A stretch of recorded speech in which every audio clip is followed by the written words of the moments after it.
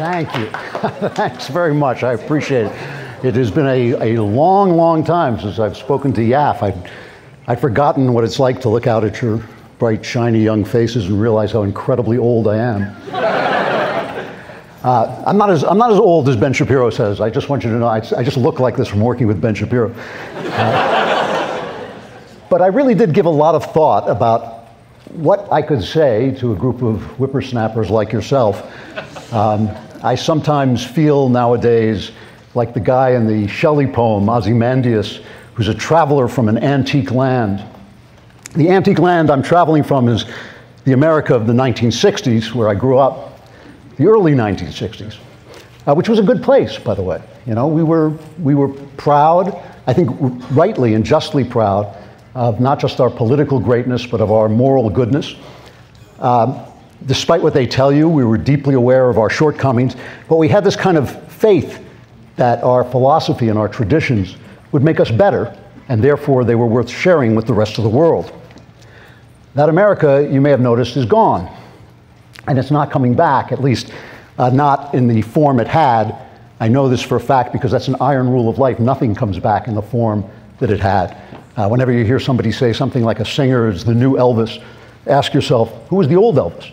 There wasn't one. The good things in life are unique and fleeting, and once you lose them, they're gone forever. So as much as I would enjoy it, I am not going to stand here and tell you, when I was a boy, the world was a better place. I would really enjoy that. But that's not even the point. It wasn't better. It was just good and bad in different ways. But the country's mentality was healthier. It was more realistic. It was more sane than it is today. And that's something that can't be recovered. It has to be rebuilt in a new way for a new time. So I'm not going to talk to you about the past, and I think it would be useless for me to talk to you about much of the future because you're going to face challenges that I don't know anything about. Machines may soon develop almost human levels of intelligence, so they'll be qualified to run for Congress. Humans may have their intelligence enhanced by implanted devices so that our greatest intellectuals will finally be intelligent enough to understand what everybody else already knows. But most consequentially, I think there'll soon be incubators that perform the functions now performed by the human womb, and you guys will at last be as free of gender responsibilities as the damned are in hell. So I've been asking myself, if there's no point in talking about the past because it's unrecoverable, and no point in talking about the future because it's unknowable, how can I make the next 20 minutes worth your time?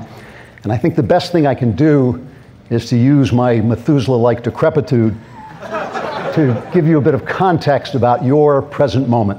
I used to do this at the Daily Wire when we were just starting out. You know, when we were just starting out, it was just me and Ben Shapiro and the God King Jeremy Boring, a young producer named Jonathan Hay, and then later, for our sins, we added Michael Knowles. And it was just us in Jeremy's pool house, the changing house by his pool in California, and we had a little card table with a microphone on it, and we'd do these 20-minute podcasts. This is only 7 years ago, and then when we were done, we just screamed at each other. We did this constantly. We just constantly yelled at each other and argued in a friendly way, but in an intense way, trying to figure out what we all thought. And then every now and again, one of the younger guys, and they were all younger guys, would say something like, "This is the most divided era in American history." And I would say, you know, from the age of 10 to 14, I saw the President of the United States murdered by a communist. I saw his brother, a senator, murdered by a Palestinian. I saw the greatest civil rights leader of the age murdered by a racist pornographer. To me, things look pretty chill right now, you know? And that actually helped. It actually helped bring our rhetoric and our perspective into tune with reality. So today I want to tell you something I see happening in your moment, but it's something that has never happened in my experience before, and it has very serious ramifications. It's happened several times in the course of history, but this is something new in my lifetime, and that is this. The establishment has collapsed. The old men, the political, intellectual, and cultural leaders who are responsible for passing on to you the wisdom of the ages and the traditions of the West, have utterly abandoned their posts, and in their stead, there's gathered the greatest collection of liars, frauds, and clowns it's ever been my pleasure to make fun of. Your professors are buffoons. your cultural critics are vulgarians, your priests are cowards, and your journalists aren't fit to unlace the sandals of your professors, critics, and priests. I'm talking about the people who are supposed to be the grown-ups, the parent class. Their job is to be a little fusty, a little old-fashioned, a little slow to accept the latest fad. They're supposed to have read at least some of the great books and teach you what's in them. And while they're at it, they might also teach you how a gentleman ties his tie and how a lady behaves in company and how to say the Pledge of Allegiance in the Lord's Prayer. The establishment, the parent class, has to be willing to be made fun of by young people like you. They have to be willing to be scorned as being irrelevant and out of date. The wise old men and women know that the young are natural revolutionaries, but they also know that great revolutions don't come from revolutionaries. They grow out of great traditions. They come from guys like the American founders, who, as young as some of them were, as young as you, were deeply imbued with British and Western traditions and wanted to take those traditions to the next level. Great revolutions do not come from guys like Robespierre and the other French revolutionaries and the revolutionaries we have now, who think they can reinvent the moral universe. They always end up knee-deep in blood. Now, I say that the complete collapse of the establishment is new in my lifetime, but that doesn't mean it just happened overnight. It's like Ernest Hemingway said of a man who went bankrupt. It happened gradually, then suddenly. The bankruptcy of Western culture and ideas happened the same way. T.S. Eliot saw it happening a full century ago and wrote a very famous poem about it called The Waste Land. And in 1940, as the twin horrors of fascism and communism threatened to engulf the West, a thoughtful journalist named Walter Lippmann gave a speech to the American Association for the Advancement of Science, and this is what he said. Those who are responsible for education have progressively removed from the curriculum of studies the Western culture which produced the modern democratic state. The schools and colleges have therefore been sending out into the world men who no longer understand the creative principle of the society in which they live. Deprived of their cultural tradition, the newly educated Western men no longer possess in the form and substance of their own minds and spirits the ideas, the premises, the rationale, the logic, the method, the values of the deposited wisdom which are the genius of the development of Western civilization. That prevailing education is destined, if it continues, to destroy Western civilization. And what I'm saying is that it has continued, and that destiny of destruction is now nearing fruition. The generation who was trained up to be ignorant of why the West was great trained the generation of ignoramuses who trained the complete morons who are training you. The effects are obvious everywhere. Christian churches hang Black Lives Matter and gay pride banners as if they've forgotten that there are no black and white lives in Christ, and pride is not a realistic emotion for any human being to feel. It's as if they worship Karl Marx, who thought mankind could perfect the world, instead of Christ, who understood the world is the kingdom of our enemy. It's no wonder that during the pandemic, these priests curled up like dead weasels when they were ordered to shut their doors by bureaucrats who believe there's nothing worse than death. Secretly, the priests agreed with them. You have academics who either won't teach the great books or silence those books by smothering them under their own banal and unfounded critical theories. Even worse, and I know this because many of you tell it to me, they threaten you with bad grades if you don't lie and pretend to believe what they're saying. That is a sin, by the way. It's a sin for an old person in authority to coerce a young person into compromising his integrity. It's a double sin, and I'm the only person who'll tell you this, it's a double sin to do that to a young man, because integrity is important to both sexes, but it's the essence of being a man. You cannot be a man. In order to be a man, you have to be who you say you are and do what you say you will do. And of course, I don't have to tell you there are the morally stunted perverts at the highest level of education and government who want to butcher and drug children out of their God-given sex in order to bolster a theory of transgenderism that has zero scientific basis and so little logic that it can only be defended by silencing and deplatforming anyone who dares to speak the obvious truth. So I'm not going to go on with this list forever, but I do want to go into detail on one subject, which is the subject of race, because I want to be very clear about what I'm saying and what I'm not saying. When the criminal drug addict George Floyd was killed by an act of sloppy policing in the spring of 2020, there was not then, and there is not now, one iota of evidence that racism had anything to do with it.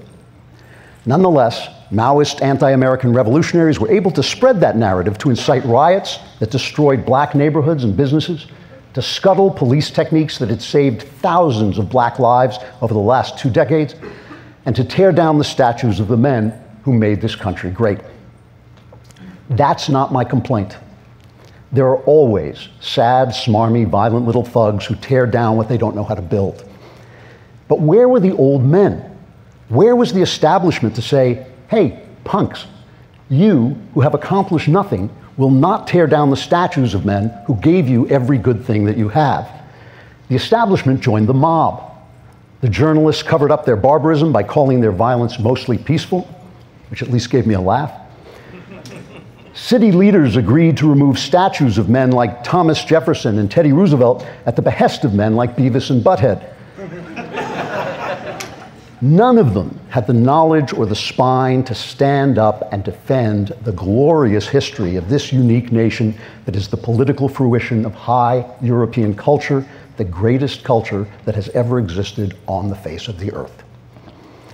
Ibram X. Kendi is the author of the hugely best-selling book, How to Be an Anti-Racist. The book is hilarious nonsense. I read it so you don't have to.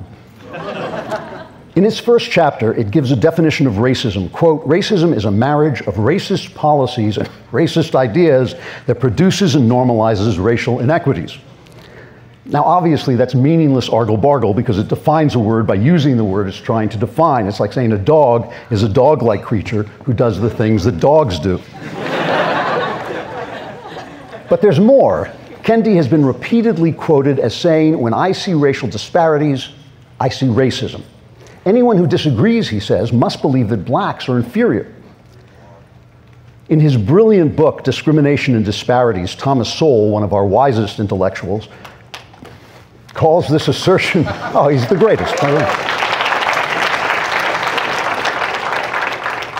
calls this very assertion the seemingly invincible fallacy. He then proceeds to eviscerate it, and with unassailable logic and rigorous statistical analysis, demonstrates that the cause of disparities in everything from culture to the weather are so complex that to reduce them to a single cause like race is an act of childish simplicity. Kendi's book quotes Sowell out of context once, but he's obviously never read the man who is the top thinker in his own field. Something else Kendi doesn't seem to have read is the Oresteia by the ancient Greek playwright Aeschylus. The Oresteia is a foundational document of the West. It's a trilogy of plays that tells how a seemingly endless chain of vengeance is finally brought to a halt by the goddess of wisdom, Athena. Athena establishes the Greek justice system with equal justice for all, and that ends the endless chain of vengeance. But Kendi kind of likes his endless chains of vengeance.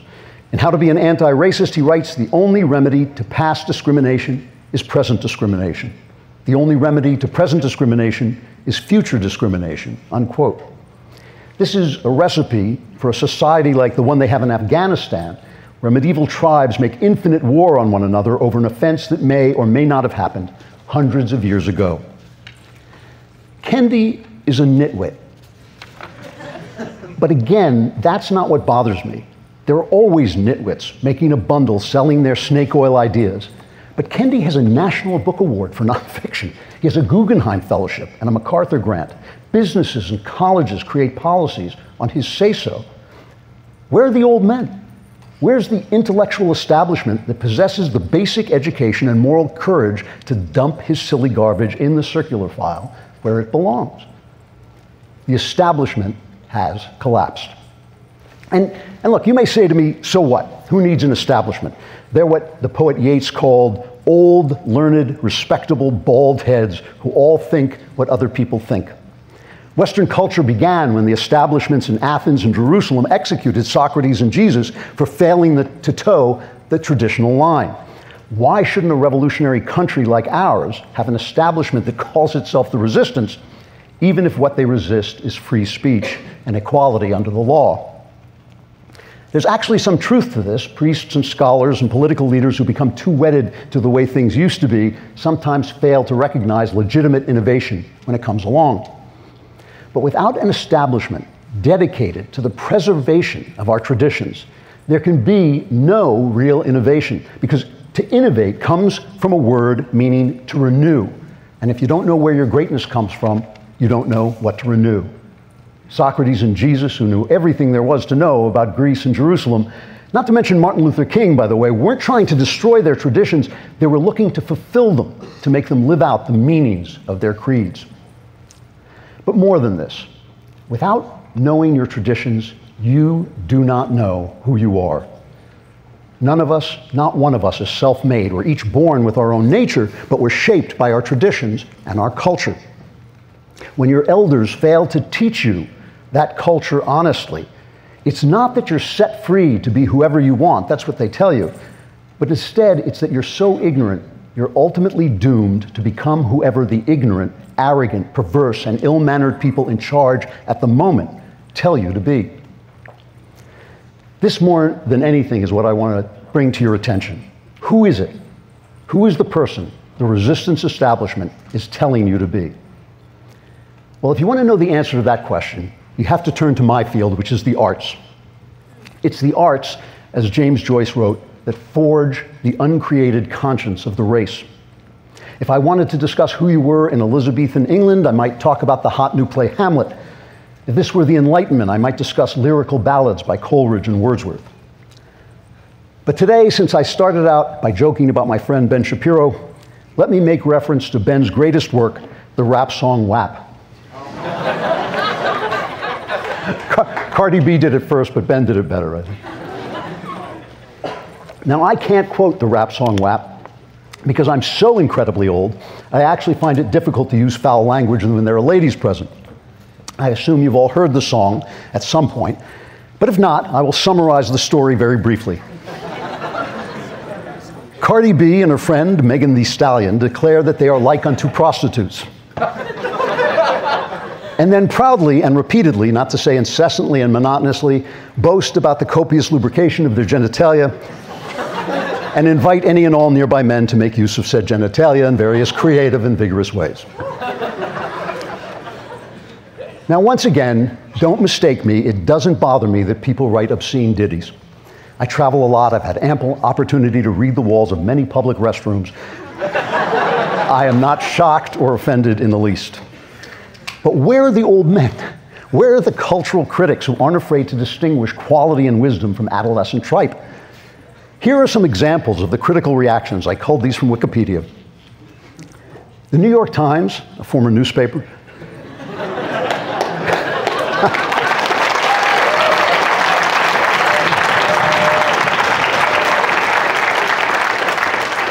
called WAP an event record that transcends the event itself.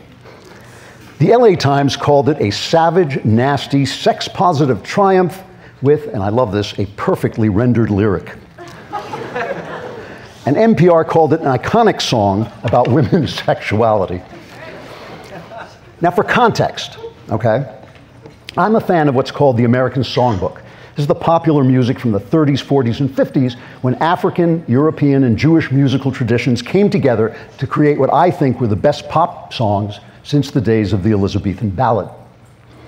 Let me read you a small portion of the lyric from a song I've always liked. It's called My One and Only Love. It's been recorded by everyone from Sinatra to John Coltrane to Paul McCartney to Bob Dylan.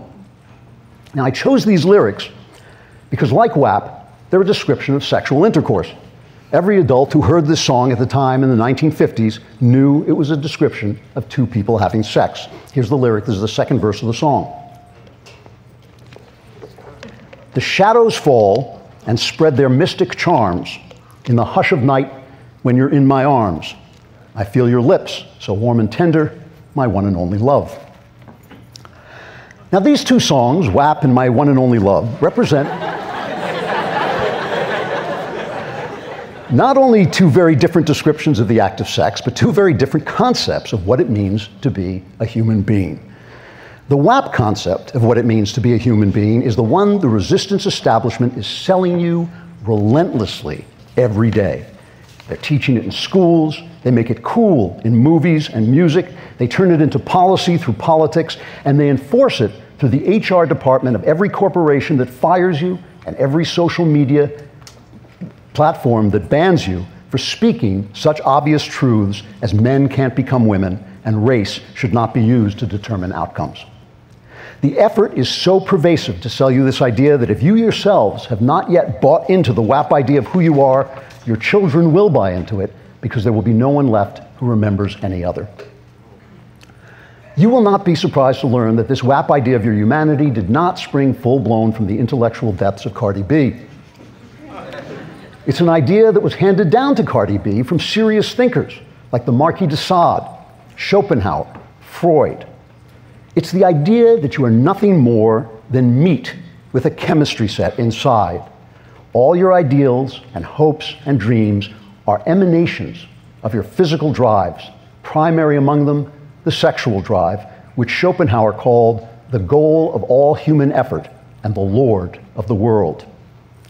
You are a random being created by a random process, and therefore can be recreated by your own will or by the will of society's benevolent engineers into anything that will give you more pleasure and less shame, more economic equity and less conflict.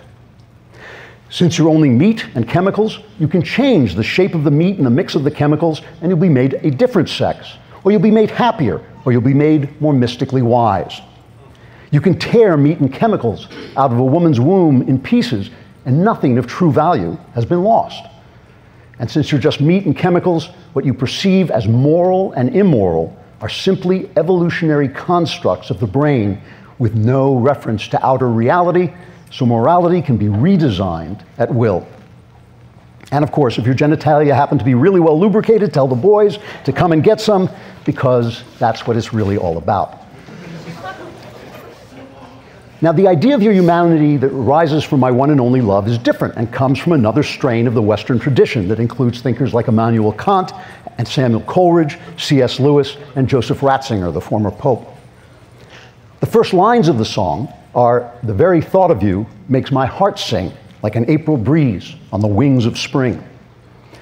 Obviously, these are words that are not spoken by meat and chemicals, but by a person with a mind that has thoughts and a heart that can sing with joy. The love the speaker feels connects him not just to his lover, but to all of nature. His love transforms nature into poetry, which justifies the poetic language of the song. When he's with his lover, the night has mystic charms. The very thought of her makes the April breeze seem to travel on the wings of spring.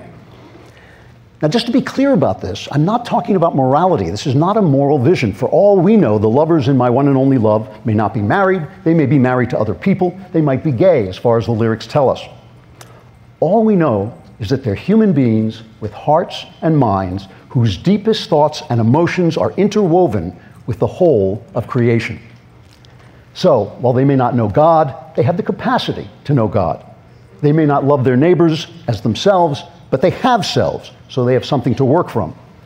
And because they're not just meat puppets, but human beings, their primary foundational pleasure is not sex, but the love that sex was designed to express. Now, this vision of humanity has an authority that Cardi B doesn't know about because there was no old man there to teach it to her. But I'm an old man, and I'm here, so I'm going to teach it to you now. As Michael Knowles likes to say, I have read all the books. There is nothing in science, nothing in philosophy, nothing in politics, and nothing in the nature of the world that demands you regard yourself as meat and chemicals. It's exactly the opposite. All of heaven and earth declare you are exactly what you know yourself deep down to be, human beings fearfully and wonderfully made, male and female, in the image of God.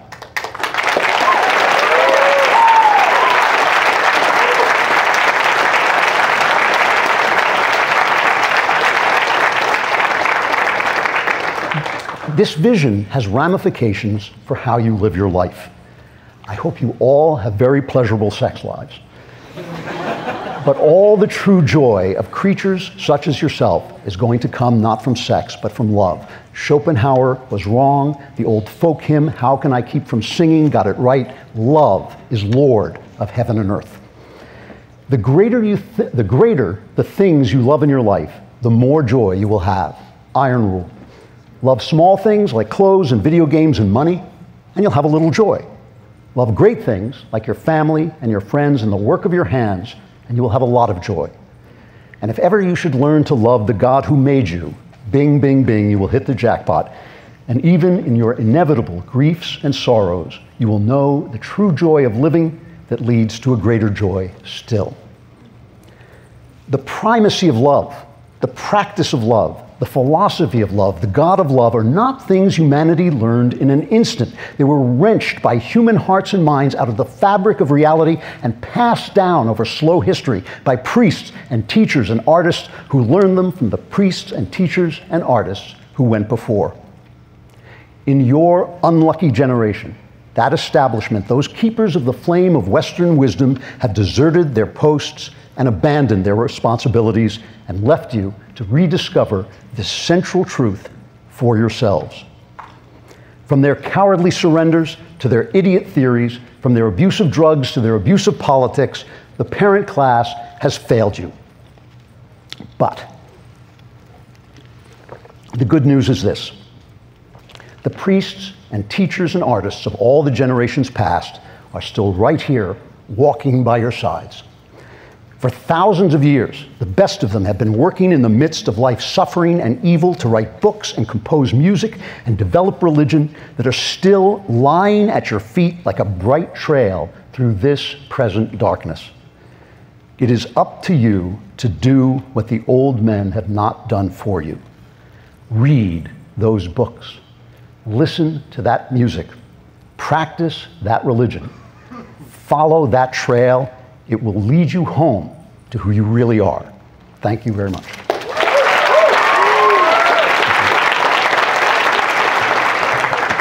Thank you. They said I was going to be asked some questions, which is unfortunate because I have no answers. For as many questions as we can get through. Please keep it short. Thank you, Klavan, for coming out. I'm Hunter Oswald from Grove City College. So I love reading, and one of the things I've noticed in a lot of today's literature by the left is it really pushes a environmental determinism narrative. So what advice would you give to young writers who want to write great literature but also want to overcome the environmental determinism that is not making literature any more pleasurable? Well, can you give me just a little bit of an idea of what you mean by environmental determinism, that where you come from determines who you are, what you're going to write about? So a lot of left-wing people say that your environment or whomever you are, like critical race theory, determines your behavior. It's total nonsense. I mean, what you are equipped with, that made you a writer to begin with, is your imagination. And your imagination is essentially your ability to put yourself into the souls of other people. You know, they say that a white man can't write a black person, but a white man can write a white woman, which, believe me, is far, far harder to do. There's a lot more difference between a white man and a white woman than there is between a white man and a black man. It is all a lie, and you simply have to declare it a lie and move forward. I will tell you, in the publishing industry today, you're going to have a hard time. But the good news is that you can publish yourself quite effectively, A, and B, new venues like the Daily Wire publishers and others are growing up. So just ignore them. You know, you cannot fight with crazy people. Just ignore them. Thank you.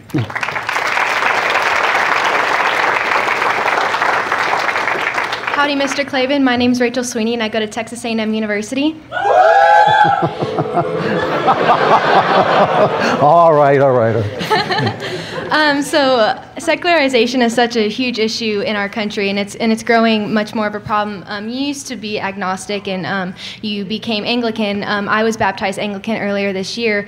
So my question to you is, I've seen a lot of people who are coming back to Christianity, and from people spreading the gospel, and there kind of seems to be two kind of extremes of ways people like to practice Christianity, being new Christians, being being in a more classic liturgical tradition, Catholicism, Anglicanism, Lutheranism, and also more of a contemporary Christian practice. Can you kind of comment which one you think is, like, I don't want to say more true, but which one might be more practical, might lead people to come to love Christ in the long run? That's a great question. I mean, I'm a Christ guy all the way, so whatever takes you to the station, get on that train, you know, and I'm not knocking anybody else's tradition. I can only speak personally that over a long period of time, when I was very reluctant to join any church, really, I have found myself also an Anglican Catholic, which is really a Catholic without being wedded to the Church in Rome. And the reason for this is I have found that the sacraments are all in all. I don't really care what the priest tells me. I mean, I love my priests and they give great sermons, but if a guy should come in and give a bad sermon, that's not the point. The act of taking communion, the act of taking Christ into your body, and I don't care whether you think it's imaginative or some kind of other sort of process, is the act that brings me closer to God. And so that's become the center of my worship. But that said, the other part of my worship is always prayer. And if you're not talking to God, God can't hear you, can't answer you, you know? So again, I'm very open-minded about it. But for me, that partly through writing the book, The Truth and Beauty, which is about our relationship to the world and symbolism, that has become the center for me. So that's all I can tell you. Okay. Thank you. Sure.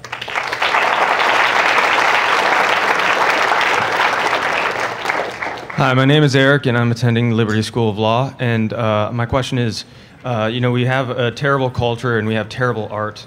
Do you think that our terrible culture is driving our terrible art, or do you think that the terrible art is making a terrible culture? And if both, how do we escape the loop? Well, I think it's this terrible idea, which has been, I mean, Ratzinger, the Pope Benedict XVI, talked about this all the time, materialism, the idea that you're nothing but material. And again, this idea has a good pedigree. It has a real pedigree in philosophy. It just happens to be incorrect. And this, as the science unfolds, it's becoming more obvious that it's incorrect. Bad ideas create bad art. Bad ideas create bad art because they create bad imaginations. They poison the imagination. Right now, we're in a terrible artistic slump. I mean, I've never seen anything like it. We had a kind of moment where television had a golden age, but even that golden age was about bad men. It was about The Sopranos. It was about Breaking Bad. It was about corrupt cops. And what we're looking for now, and to my absolute shock, the New York Times wrote an article about this, so we're looking for what a good man looks like. That's what the culture is looking for.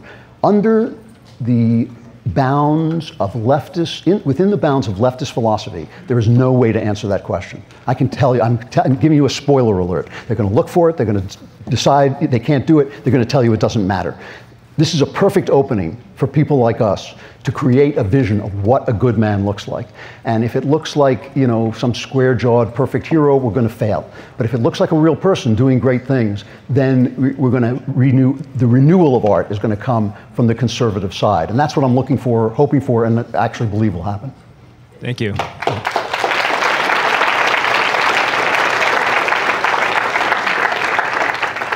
Howdy, Mr. Klavan. How you doing? I'm a big fan of yours on the Daily Wire. My name's Connor Brown. I'm from the University of Missouri, incoming freshman. And I have a leftist friend who's near and dear to me, and he stands for democracy is his big thing. He's under the false illusion that, you know, the United States is a democracy, but he wants to cross-apply that value to economics. And so his philosophy is that we should have economic democracy, and where the workers should have basically equal say as, say, corporate executives and corporate managers in how the company operates, what products it makes, things like that. And I wanted to hear about maybe your biggest critique of that philosophy and really your opinion on that. Also, if there's any writing internships at the Daily Wire, how can I get involved in that? Yeah, you were going to ask that question. You know, my central objection to this is a fallacy in Marx. Marx had was a smart guy. He said a lot of terrible person, but a smart guy. But there's a central fallacy in Marx that if you have material and it gains value, the value must have come from the workers. So if you have a bunch of scrap metal and it's turned into a car, clearly to Marx it's the workers who put that car together, and that's where the value comes from, so the workers should own the means of production. It's just not true. The value comes, of course, from the idea of the car, without which the workers just stand around and have a bunch of scrap metal. And so ideas and investment kind of rule the day. And it's where wealth comes from. If there were some way where everybody could be perfectly happy and have the same amount of money and live in peace, I'd be for it. There just isn't. It's not human nature. It's not the way that actual profit is made. So we're kind of stuck with what we have. And I understand the desire to make things fairer. You know, I think that's something we can sometimes do, but you simply can't make the system work in a way it doesn't work. This is the whole problem with leftism. Actually, it's the blessing of leftism. I mean, if leftism worked, we'd all be slaves. But luckily, it never works. Everything it touches turns to crap. And the reason is because they don't understand how the machine of economics works, and that's it. Thank you.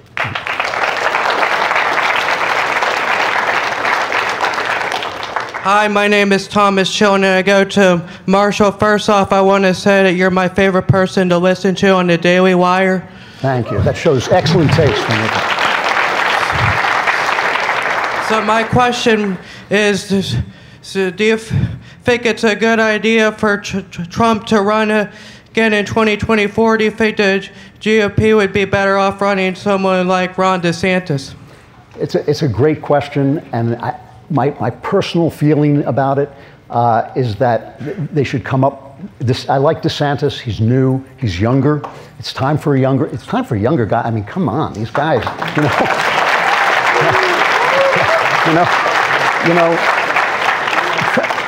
Trump is great, but I know he doesn't know this. But somebody's got to explain to him. Everybody dies, you know. I just think DeSantis is more statesmanlike, which I think was one of Trump's flaws. Listen, Trump was a godsend. He did so much, and he broke the mold that was pressing us down in this gradual way. It was that pot that was boiling the frog, and he tossed the water out, and we owe him a great debt of thanks. But what he did was open the field for guys who are politicians, because politics is a profession, and some people know how to do it, and he was not very good at actual politics, that is, the wrangling of people to come to an agreement. So I'm hoping for DeSantis, but believe me, if Trump is the guy I have to vote for, I'll vote for him twice, you know, once as myself and once as an illegal immigrant.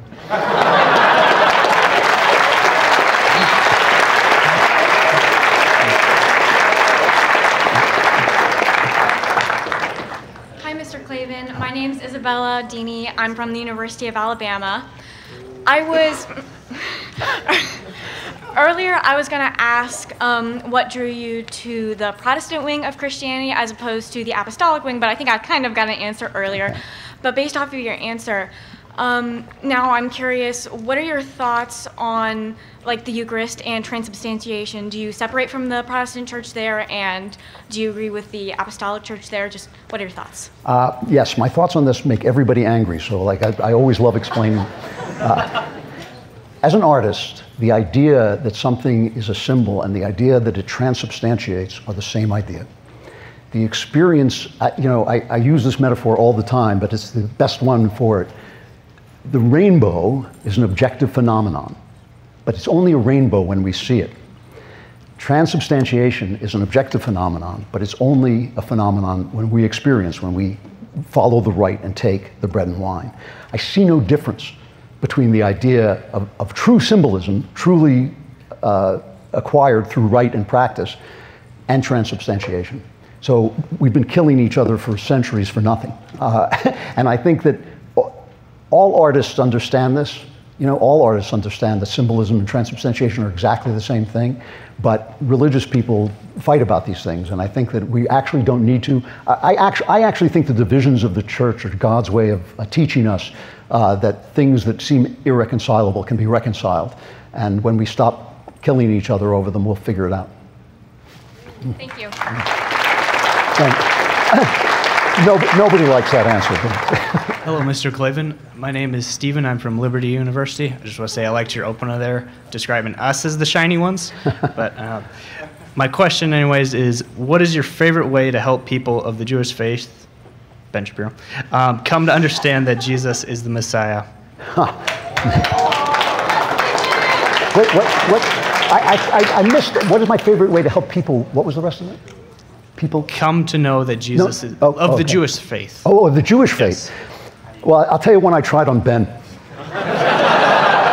we were doing one of those backstages, you know, and Ben likes to eat popcorn during the backstages, and he has a special kosher popcorn. So he said to his assistant, you know, is this the kosher popcorn? And the guy said, yeah. And so Ben took a handful and he ate it. And the assistant came running back in and said, I just checked and I was wrong, it's not the kosher popcorn. So I said to him, well, now that you're not a Jew anymore, this might be a good time to accept Jesus as your personal Savior.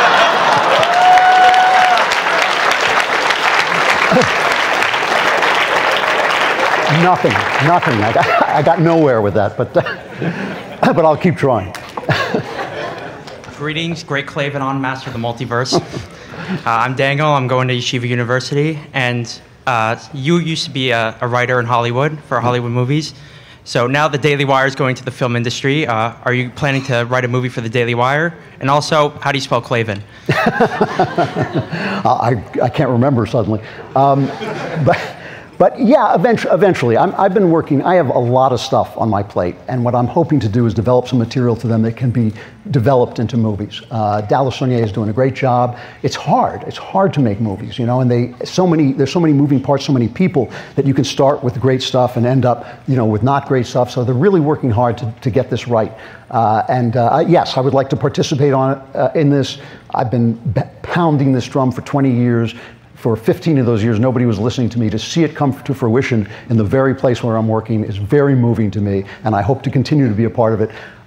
Right now, I'm writing this series of mystery stories, which is selling really well, and I want to sort of do that because I think it's important, but I also want to do some more film.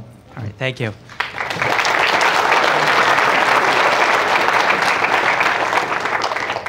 First off, I just want to say I listen to your show religiously every week. Definitely makes my week. But my name is Anne Marie. I attend the University of Miami. And so I wanted to ask you a question related, because I know you and Michael Knowles probably are the ones that focus on, you know, the arts and the culture the most. Matt Walsh tried with What is a Woman, but like he's getting into that field now more recently. But I feel like the conservative movement is always so focused, at least nowadays. I see a lot of like, you know, the libertarian influence from the 80s influencing the way that we think now about conservatism, especially on college campuses. It's really difficult to get, you know, young conservatives like myself to care about the culture, to care about social conservatism in particular. So what's your best piece of advice to first get them to care, but also to speak to them charitably and to kind of, you know, hook them into coming into this kind of world of conservatism, of social conservatism a little bit more? It's a good question because it's an open question. You know, you remember the old movie Field of Dreams, if you build it, they will come. It's an open question whether if we build a great culture that conservatives can like, they will come. A lot of conservatives feel that if you vary from them on one point or disagree on one point, you know, you're out and you're done. And the thing about the arts is the arts are not, conservative arts don't look like conservative life, right? The founding fathers were not watching Doris Day movies. They were watching, you know, they were watching Shakespeare tragedies and Greek tragedies filled with blood and sex and gore because the arts are about life. And that's the stuff of life. That is the stuff of life. So we have to educate. And you're right, we have to educate in a way that accepts people for who they are. But we also have to make stuff. The arts will only be saved by people who love them. And it's no good going into the arts to preach. It's no good going out to the arts to propagandize. You have to go into the arts to create and to make beauty out of the ugly stuff of life. And if we can do that, and if we can get people with money to pay for it and bring it in and see if they can enjoy it and maybe relax a little bit while you're reading things and watching stuff, we can win. I'm optimistic, but I'm not absolutely certain that we can do this. We have time for one last question. Okay, no pressure. No. Yeah, this is the big one. Yeah. So my name is Joseph Ramirez. I am from Cal Poly in California. So it was really surreal going on the night tour that we had a few days ago to the Lincoln Memorial and standing at the plaque that Martin Luther King Jr. gave his famous I Have a Dream speech. And to think about, because the Kendi book you mentioned was actually the introduction of that, was part of our reading list in one of our college classes. And the whole, it was sombering to stand there where a man said, I have a dream that my children will not be judged by the content, by the color of their skin, but by the content of their character. To now hear the biggest voice in race say, the only solution to present discrimination is future discrimination, and so on and so forth. what is something that, and as I thought there and stood there, I thought, what are some ways that we as conservatives can reach out to more minority communities where a lot of the stuff we talk about is an agreement, hard work ethic. The issue of abortion is a big one. What's something that we as conservatives can do more to reach out to cultures that already agree with us, and what is the Daily Wire doing? Well, one thing we might do is reach out. I mean, this is the thing that drives me crazy, because this is really a political question in some ways, as opposed to a cultural question. I've never seen Republicans give up instantly when they feel that they haven't got a foothold anywhere. They don't run candidates in New York, though New York is falling apart. They don't run candidates in LA, and LA is falling apart. They do not go to where black people are because they're afraid of the press. When Mitt Romney went and gave a speech to the NAACP, he was flogged. I mean, it was just a terrible thing. You have to brave that. You are absolutely right. People like Black Lives Matter and the radical left do not represent our fellow Americans who are black. They just don't. And all the polls show this. So it just seems to me, we don't reach out at all. It seems to me we don't talk at all. We let the activists make us so angry that we say things that are legitimately insulting to other people. We get so angry at the madness of the left that we become a little insane ourselves. That's why I constantly preach that our message has to be a positive message. What are we doing? What are we building? And in fact, one of the problems with being a conservative, we're not giving any race anything. We're not giving them anything. We're just giving them America, freedom, prosperity, peace. That's what we're giving them. And that is the same for every person of every color. It has worked for every person of every color. I love living in a multi-ethnic country, but it's multi-ethnic because it has one idea, which is that people should be free. And so we should preach that. We preach it in their faces, in their places, which we just don't do now. I appreciate it. Thank you. Thanks. Thank you very much, guys. Thanks a lot. Thank you.